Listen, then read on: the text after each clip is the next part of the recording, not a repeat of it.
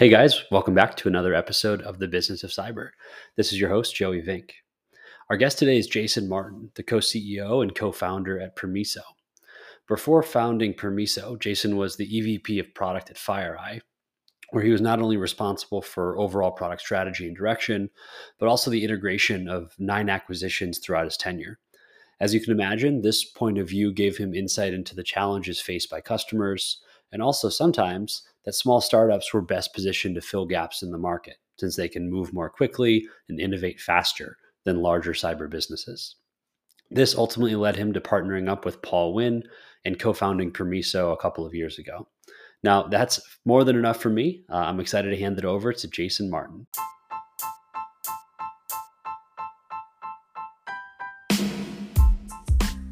Well, the party is off to a good start. Jason, welcome to the show. Thank you so much for joining me. How's it going today? Good. Thanks for having me, Joe.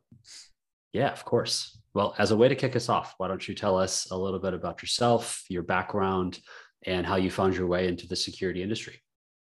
Yeah, so I've been in security, I think about 25 years now, not to make myself feel too old, but started, I'm trying to think about the history there, but I came out of college. I took my first IT job, which was a help desk at a hospital. Then I started doing network admin and other things there. And then the hospital system hired Booz Allen to do a pen test. And so these guys came in and do a red team. And I just thought it was the most amazing thing ever. I saw them being able to make a living out of testing security and dumpster diving and just doing all these really cool things, finding really cool things. And I became immediately enamored. I think I always had a curious mindset about things like magic and picking locks. And even when I studied computer science in college, it was largely to like really understand how systems were operating and stuff. But I didn't know you could have at that time like a career in security. So talking with them really kind of set me down that path of pursuing a career in offense-based security first, and then various different roles since then. But that's kind of how I found my way into cybersecurity. And I know since then you've found your way into a number of different types of roles, from security leadership to product leadership at security vendors and product companies, advisory roles, investing roles, and now CEO and co-founder at a security startup. So I'm curious, sort of throughout that evolution of your 25-year career, what have been some of the big things you've seen change or progress in the industry? Yeah, I think at the time when I started, we were just moving into client server environments, and the internet was becoming a thing, right? Late 90s, early 2000s. And so I think that was really transformational, and seeing companies just plug themselves into the internet with not a lot of security controls at the time really, caused a lot of issues. And I think we're seeing that again with new technology. And obviously I'm actively working in the cloud space, but I think every time you have one of those big shifts in technology, you face some of the same fundamental challenges. Even from when, I was helping, God, I'm making myself feel old again, but helping, companies get off of token ring onto Ethernet, and then IP-based networking. And then, like I said, getting on the internet and what that exposed. So I think with that connectivity and openness, there comes a lot of challenges that companies face. But, I've seen the industry mature through a lot of different lenses, as you kind of alluded to. I've been in offensive security. I used to work for KPMG and their global security team there. And then in that process, it wasn't difficult to break into companies.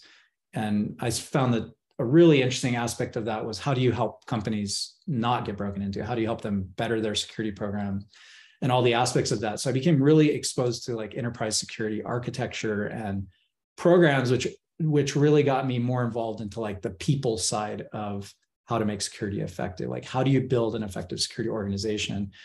So I started doing a lot of that as a consultant for KPMG. And then I started my first company, which was largely kind of a consulting company doing both offensive and defensive work. And then also on top of that, we built a managed security service because at that time we would find, customers would struggle with responding to a breach or having an incident. and then they didn't want us to really go away. So we started to build, and so from the perspective of like an outside advisor and then monitoring networks, and eventually in that role at that company where I was CEO, I would periodically get pulled into a for-hire CISO.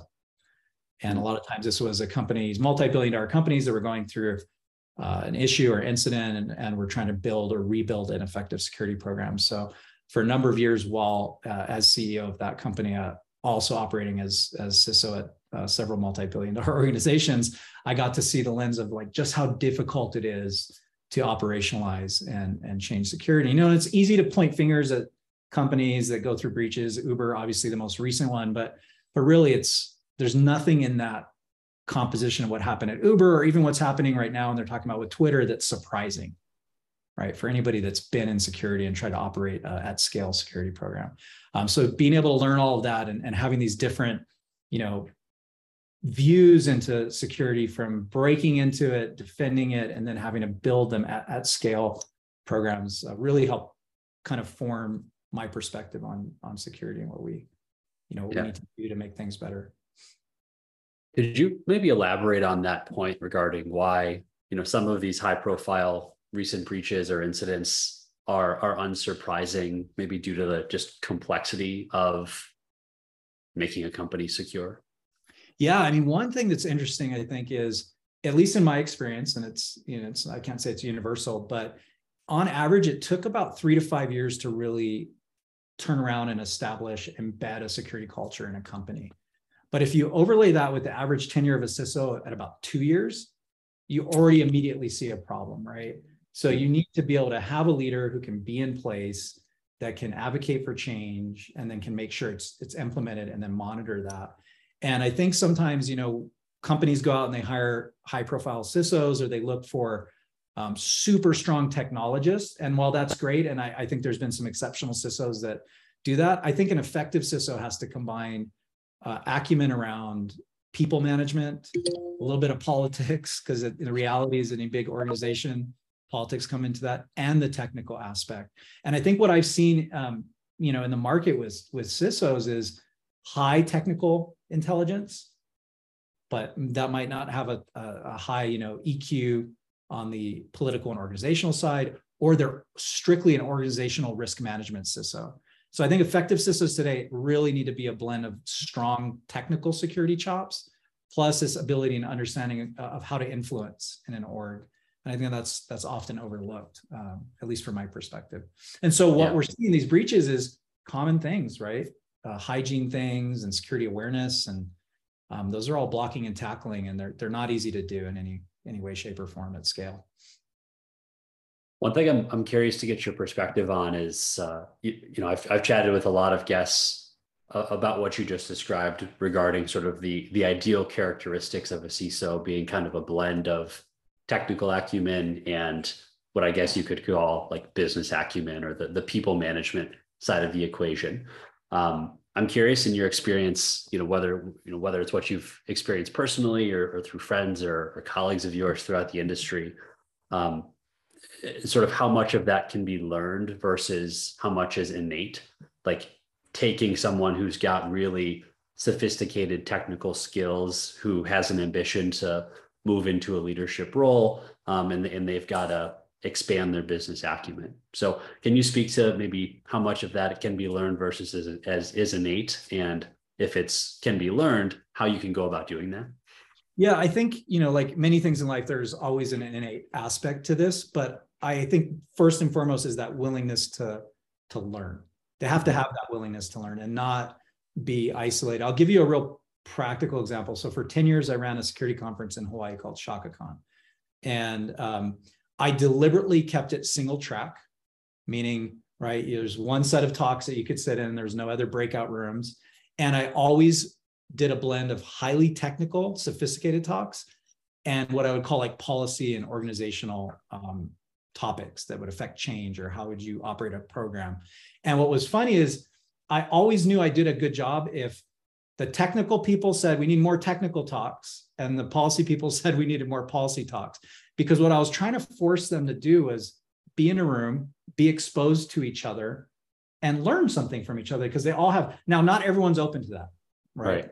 And I think to your question, it's like that openness and willingness to learn, and probably acknowledge the value of something which maybe they hold a lot of personal skepticism around, right? So we all know technical guys that are like, oh, those policy wonks and those risk managers, they don't really understand security.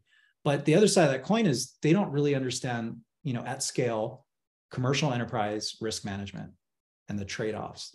And so trying to get them to be less judgmental about the other side of that coin, because the reality is you do need both. And the more they learn, then the better they could actually advocate for their position, whether it was a technical position and they're trying to influence other people. If they learn their dialogue and what they care about, they become a better, more successful leader in their position, and vice versa. And so I think that's really what it takes. It needs, you need to have an openness. So there's a lot you can learn with that openness, both directions, technical and policy wise. And there's conferences like the one I held and others that try to embrace that. But it was always funny. It was always funny because they're totally get mad about the same thing, but just from different ends of the spectrum. Yeah. And if nobody's completely happy, then that means the conference is successful. Totally. Yeah. Every year. If the technical guys were too happy, I didn't do my job, and vice versa. Yeah. Cool. Well, I'm curious to talk a little bit more about the pivot into your time at FireEye and ultimately how that led you to founding Permiso. Can you speak to that sort of point in your career for a bit? Yeah, it's interesting. And cloud is kind of an underpinning to that. So I will admittedly say I was one of those CISOs that when the cloud was coming out, I was not a facilitator. I was a big negative Nancy, right? I was like, oh my God, this is crazy. We can't do this. We can barely control what we have on-prem. How can we move it, out into the cloud and manage it? But I would see it, like I mentioned before, my very first company that I co-founded was SecureDNA, and we were building solutions and technology solutions that we didn't see answers to in our customer base, but we needed to have to monitor their environments. And we were doing all this consulting and program development. And we were seeing the adoption of the cloud accelerate, whether it was SaaS or actual, IaaS and PaaS services. And so I started getting more and more exposed to it. And funny enough, when FireEye acquired SecureDNA in 2013, the reason they did it is we had built a cloud security product that was delivered from the cloud. And it was a smaller portion of our overall business, but it kind of showed the direction of where things were going. At that time, FireEye largely had a fleet of appliances and agent-based products, and they didn't have anything in the cloud. So they acquired us in 2013, and my remit on that acquisition was basically the first GM of a cloud business unit for FireEye. And what that meant is really building out and scaling a cloud operations to allow the delivery of cloud solutions for security from the cloud. And being real deliberate about that, right? Because there's cloud security solutions, and then, in the first generation, it was really security solutions delivered from the cloud. So coming in 2013, I did that. We had a small data center footprint, and we expanded that to 6 global data centers, use of public cloud, and so a hybrid kind of combination that we built out. And that was really, can we cloudify the FireEye portfolio? So endpoint, some components of network, email, and then we had, through the Mandiant acquisition, we had a cloud SIEM solution, which is ultimately called Helix. And so I did that for about a year, building all that out and learning. And then the CEO at the time, Dave DeWalt, asked me at the end of that, about a 2-year tenure, to take over all of engineering and product management globally for the company, which was a huge honor, right? If you think about the heydays of FireEye and Mandiant, we were right in the heart of most of the major breaches and a lot of intel and stuff coming out. So I took that position. So prior to founding my current company, I spent about 5 years as the executive vice president of product and engineering at FireEye and Mandiant. And that remit was pretty broad, right? I had to support and manage a $700 million P&L. And then I had to manage technology delivery for all the rest of the components of the business, including Mandiant and the Intel and the managed defense teams. So, for someone who'd been in security as long as I had and knew the importance of some of these assets from both critical infrastructure protection and everything, it was a huge honor, huge responsibility, and I learned just an absolute ton in that process. How it's relevant to what I'm doing now is in that process, we really had to think about how are the capabilities that we delivered in a traditional on-prem world that are still extremely relevant, how are they going to exist in the cloud, and how do you actually make them cloud relevant? And that was a big hypothesis that myself and my co-founder here at Permiso, Paul Wynn, really were taking to heart as we were thinking about how we were going to steer FireEye in the right direction from a product perspective. Yeah. Before we completely pivot into Permiso, I'm curious to dig into maybe what some of those big learnings were at FireEye. We could probably do a separate episode just talking about it. But if you maybe distill, from, I think you said 5 years or so, with the executive vice president role, if you could distill that into, a handful of key takeaways that have influenced now how you not only think about the industry, but, approach running a company. What are some of those big reflections or observations? Yeah, that's a phenomenal question. I think primarily what I learned is when you're in that vendor and you're trying to think about, pivoting or extending your capabilities into a new technology substrate like the cloud, I think what we typically see, and FireEye was no different in this, is it's almost a forklift process. It's how do we take what we have, extend the capabilities 5 or 10%, and then say it's cloud or cloud ready or cloud delivered. And I think the fundamental learning I had is that doesn't work. And I don't think it's ever worked for any new technology substrate. I think, whether you went from mid-range to client server, to connected to the internet, to edge, to IoT, to public cloud, you've always seen kind of this pattern, which I think we're all guilty of, which is I want to extend my existing investment that was built for, in this case, like an on-prem world, into the cloud, right? Because I want to go after that early market. And I think what happens is when you have these new technology substrates, the market's not big enough for the big vendors to go and really invest in, FireEye included, right? It doesn't make sense to go invest a ton of money in a market that doesn't have a huge total addressable market at the time, even if it's the future. And so you're kind of in this weird position of like seesawing between how do I manage my existing business? How do I future-proof it? How do I convince my customers that I'm doing this? Because as they migrate across into this new technology, I can move with them. And the key thing we saw is that it just doesn't work. It's almost like if you think of the engineering teams that adopted cloud early, they would put all their VMs in the cloud, and then they'd be like, we're using the cloud. And that's not. Like, the reality is, like, you have to build products natively into the cloud to get the maximum value out of the cloud.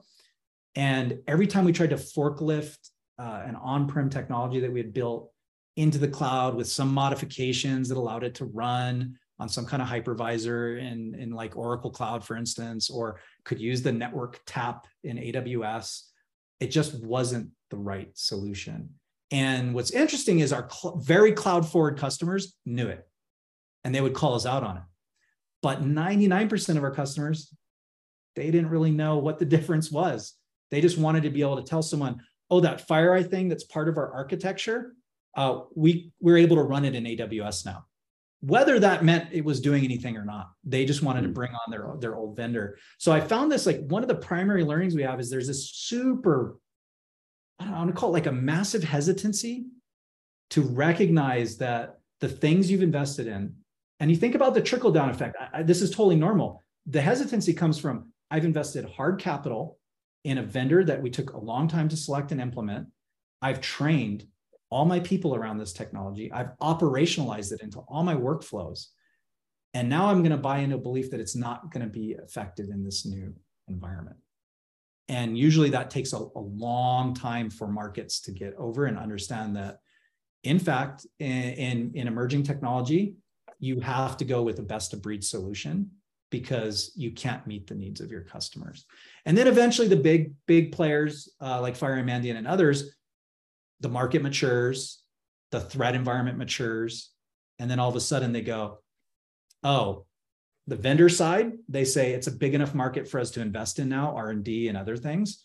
And the customer's like, oh, that investment is actually not protecting me because I'm seeing active breaches in companies that have deployed this tech, or it's happened to me, and we need different solutions. And so as much as we tried to force that and message that and market about it, the reality was very different. And I kind of see that repeating over and over in this space as we grow into the cloud and other areas. Yeah. That was a big learning.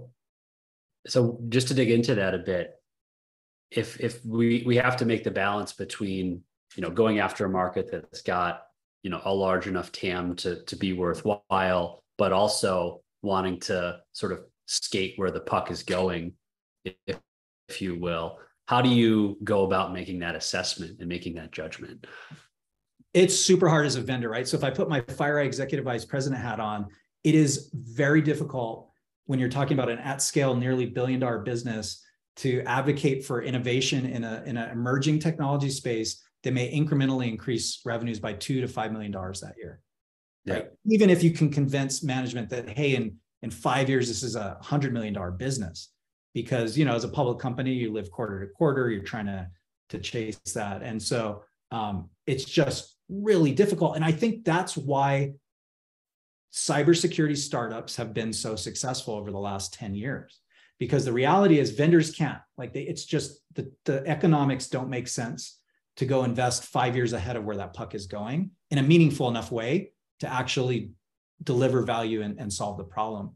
And this is why even at FireEye, we had a very aggressive corp development team and strategy, because we recognize that the best thing we could do is look for moderately at scale startups with a good solution and the beginnings of decent market traction, and just pull them in.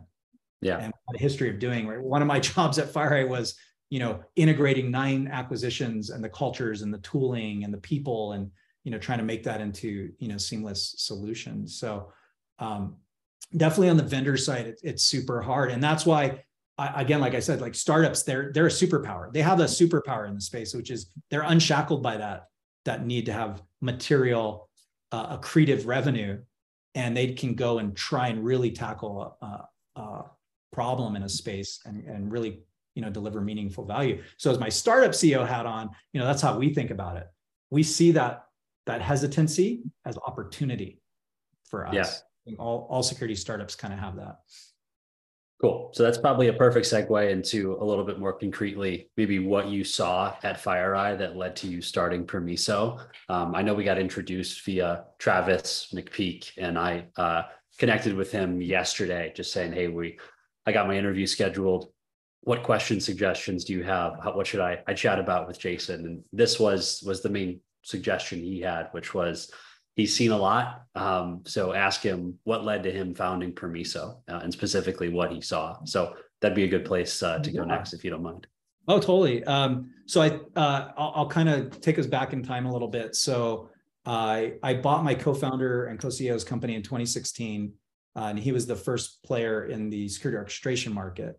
And then ultimately, Kevin Mandy and I convinced him to stick around and run product management and product strategy. And so he and I were kind of the two leaders that really had to think about where the product portfolio needed to go, and how did we extend FireEye and Mandiant's core strength into those new areas. So if you think about FireEye and Mandiant, we were really good at detecting evil and really good at trying to minimize noise.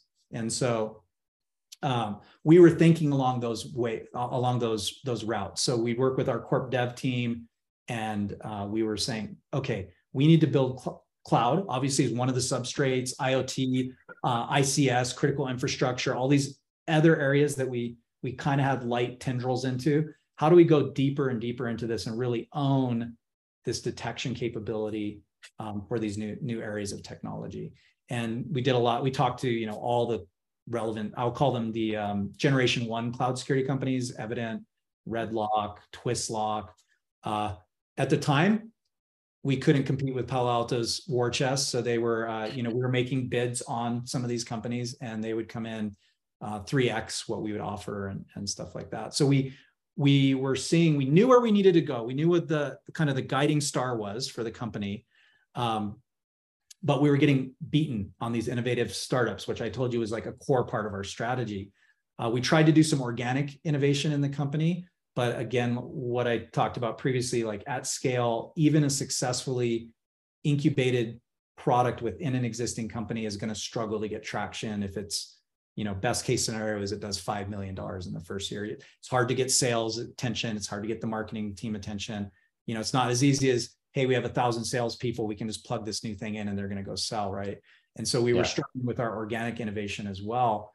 And so Paul, to a point where we were just pretty frustrated. The inorganic wasn't working. The organic wasn't working. We knew what we wanted to do.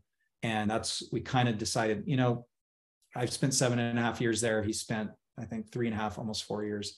Let's just go out and see if we can tackle these as entrepreneurs again.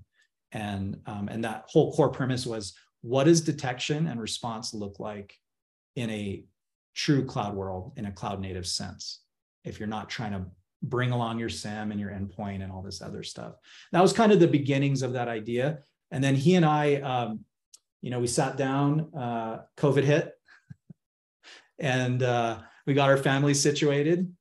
And then we co-founded Permiso and decided to co-CEO as well, because we built such a great level of trust working in the trenches together at FireEye and Mandiant that we were just like, hey, let's share the CEO responsibility. It's I'm sure you've talked to other folks on the show where it's a lonely job, right?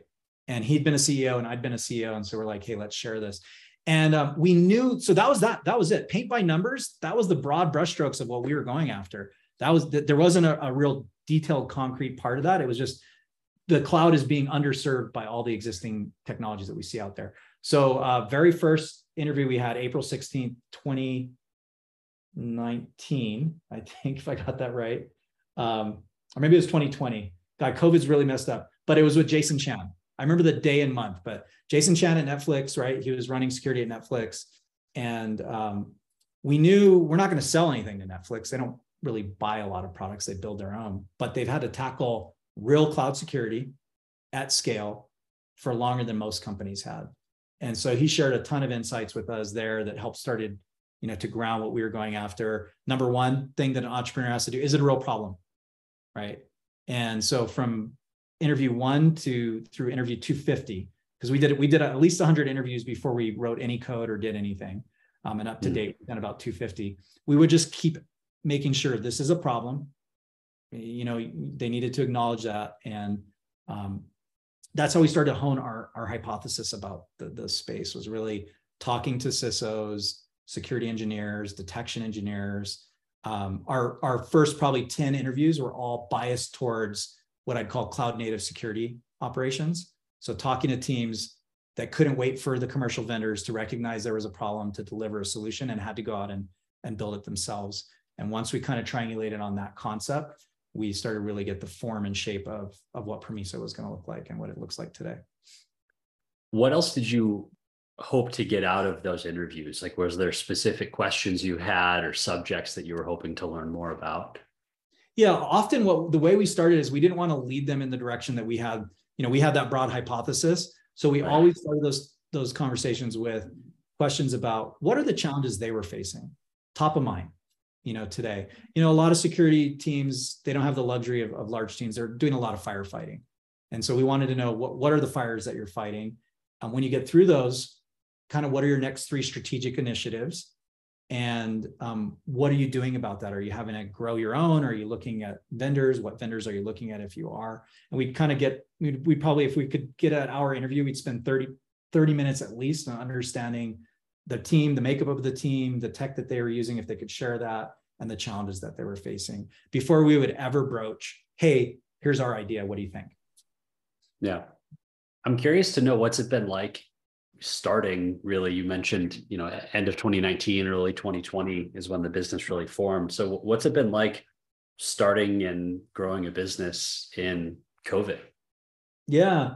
Well, I'll answer that in 2 ways. First was the shell shock of not being an executive at a big public company anymore with people to do things for you, right? It'd been 7.5 years since I'd lived in startup world, and you kind of forget about some of that stuff.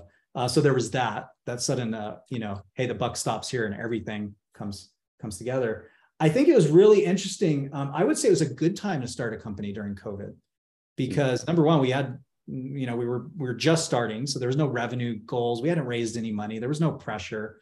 We could really start thinking about the problem. And then the second thing is COVID trained everyone to work in this remote way and interact in this remote way.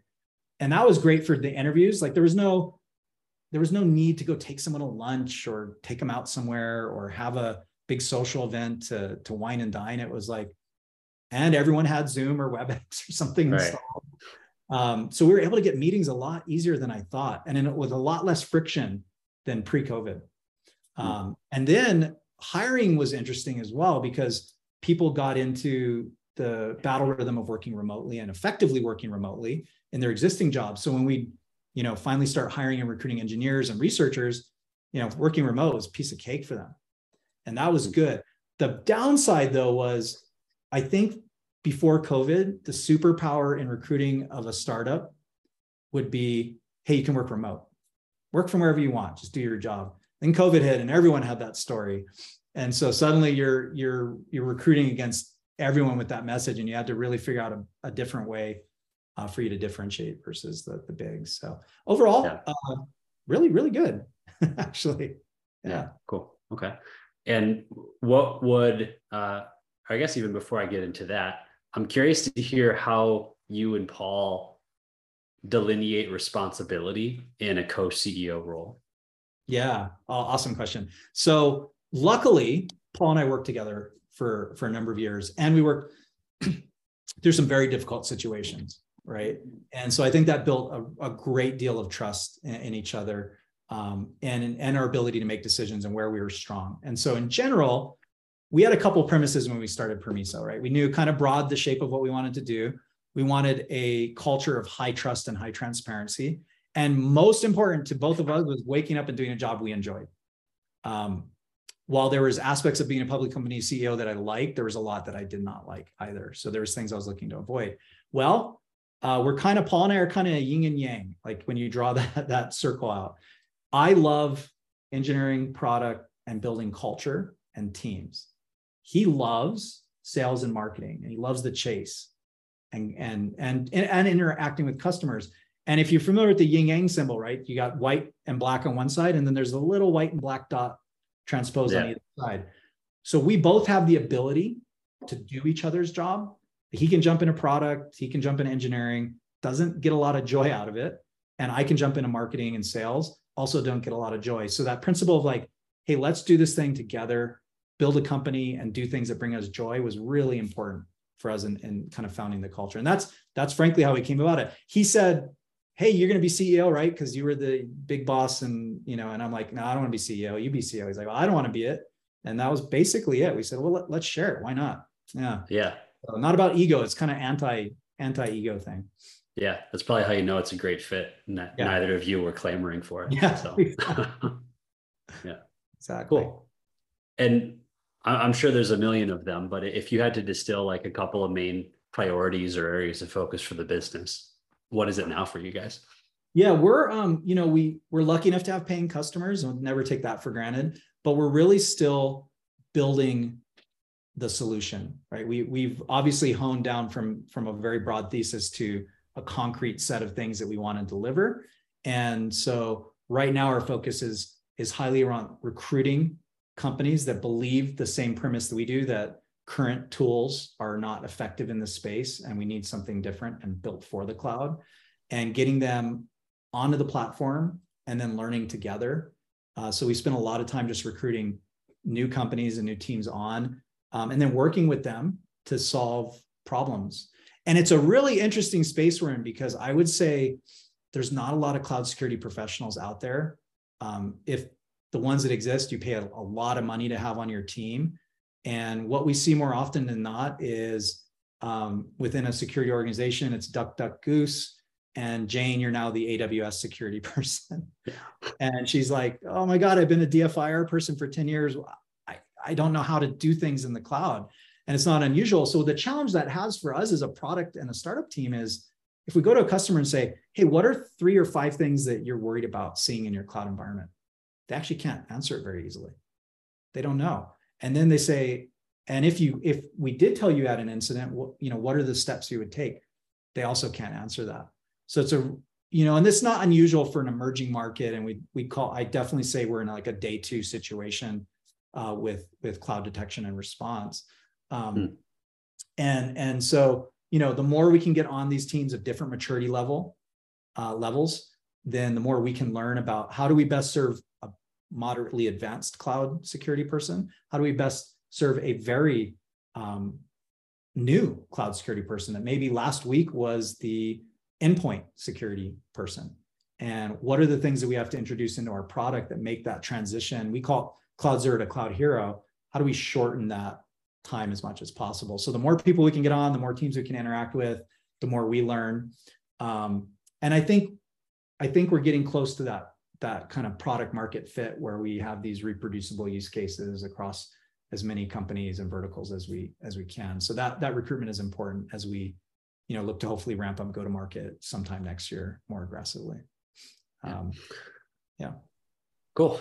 All right. Well, I know we're about 10 minutes over, so we can go ahead and step into the quick fire round. Sure. That's how we wrap up every interview. So basic premise is I ask you a couple of quick questions and you share whatever comes top of mind. Sound good?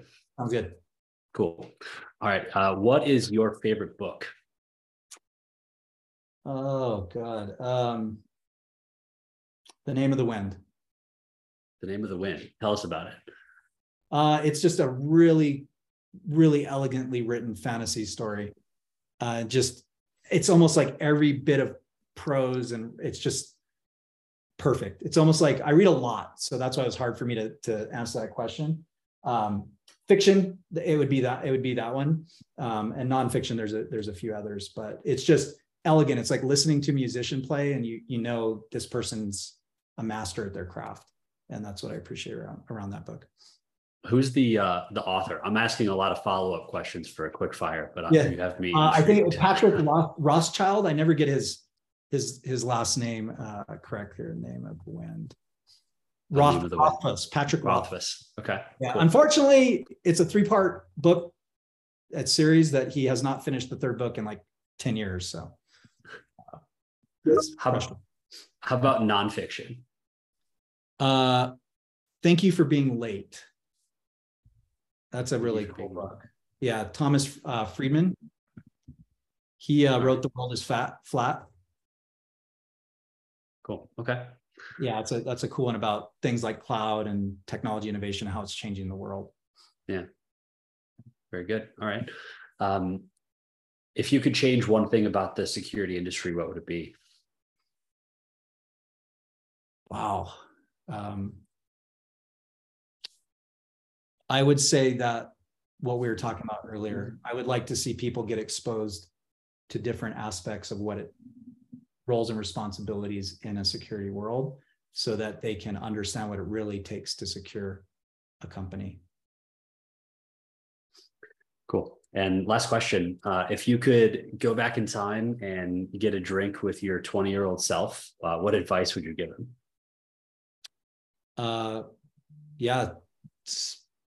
Stay true to your dreams. Because I was a paper boy from 8 to 12, and I used to make things to sell. I always had this entrepreneurial wish. So I would say, keep chasing it, because It's very, very fulfilling. Love it. Well, Jason, it was a pleasure to meet you. Thank you so much for taking the time to chat with me today. Oh, thanks for having me, Joe. I appreciate it.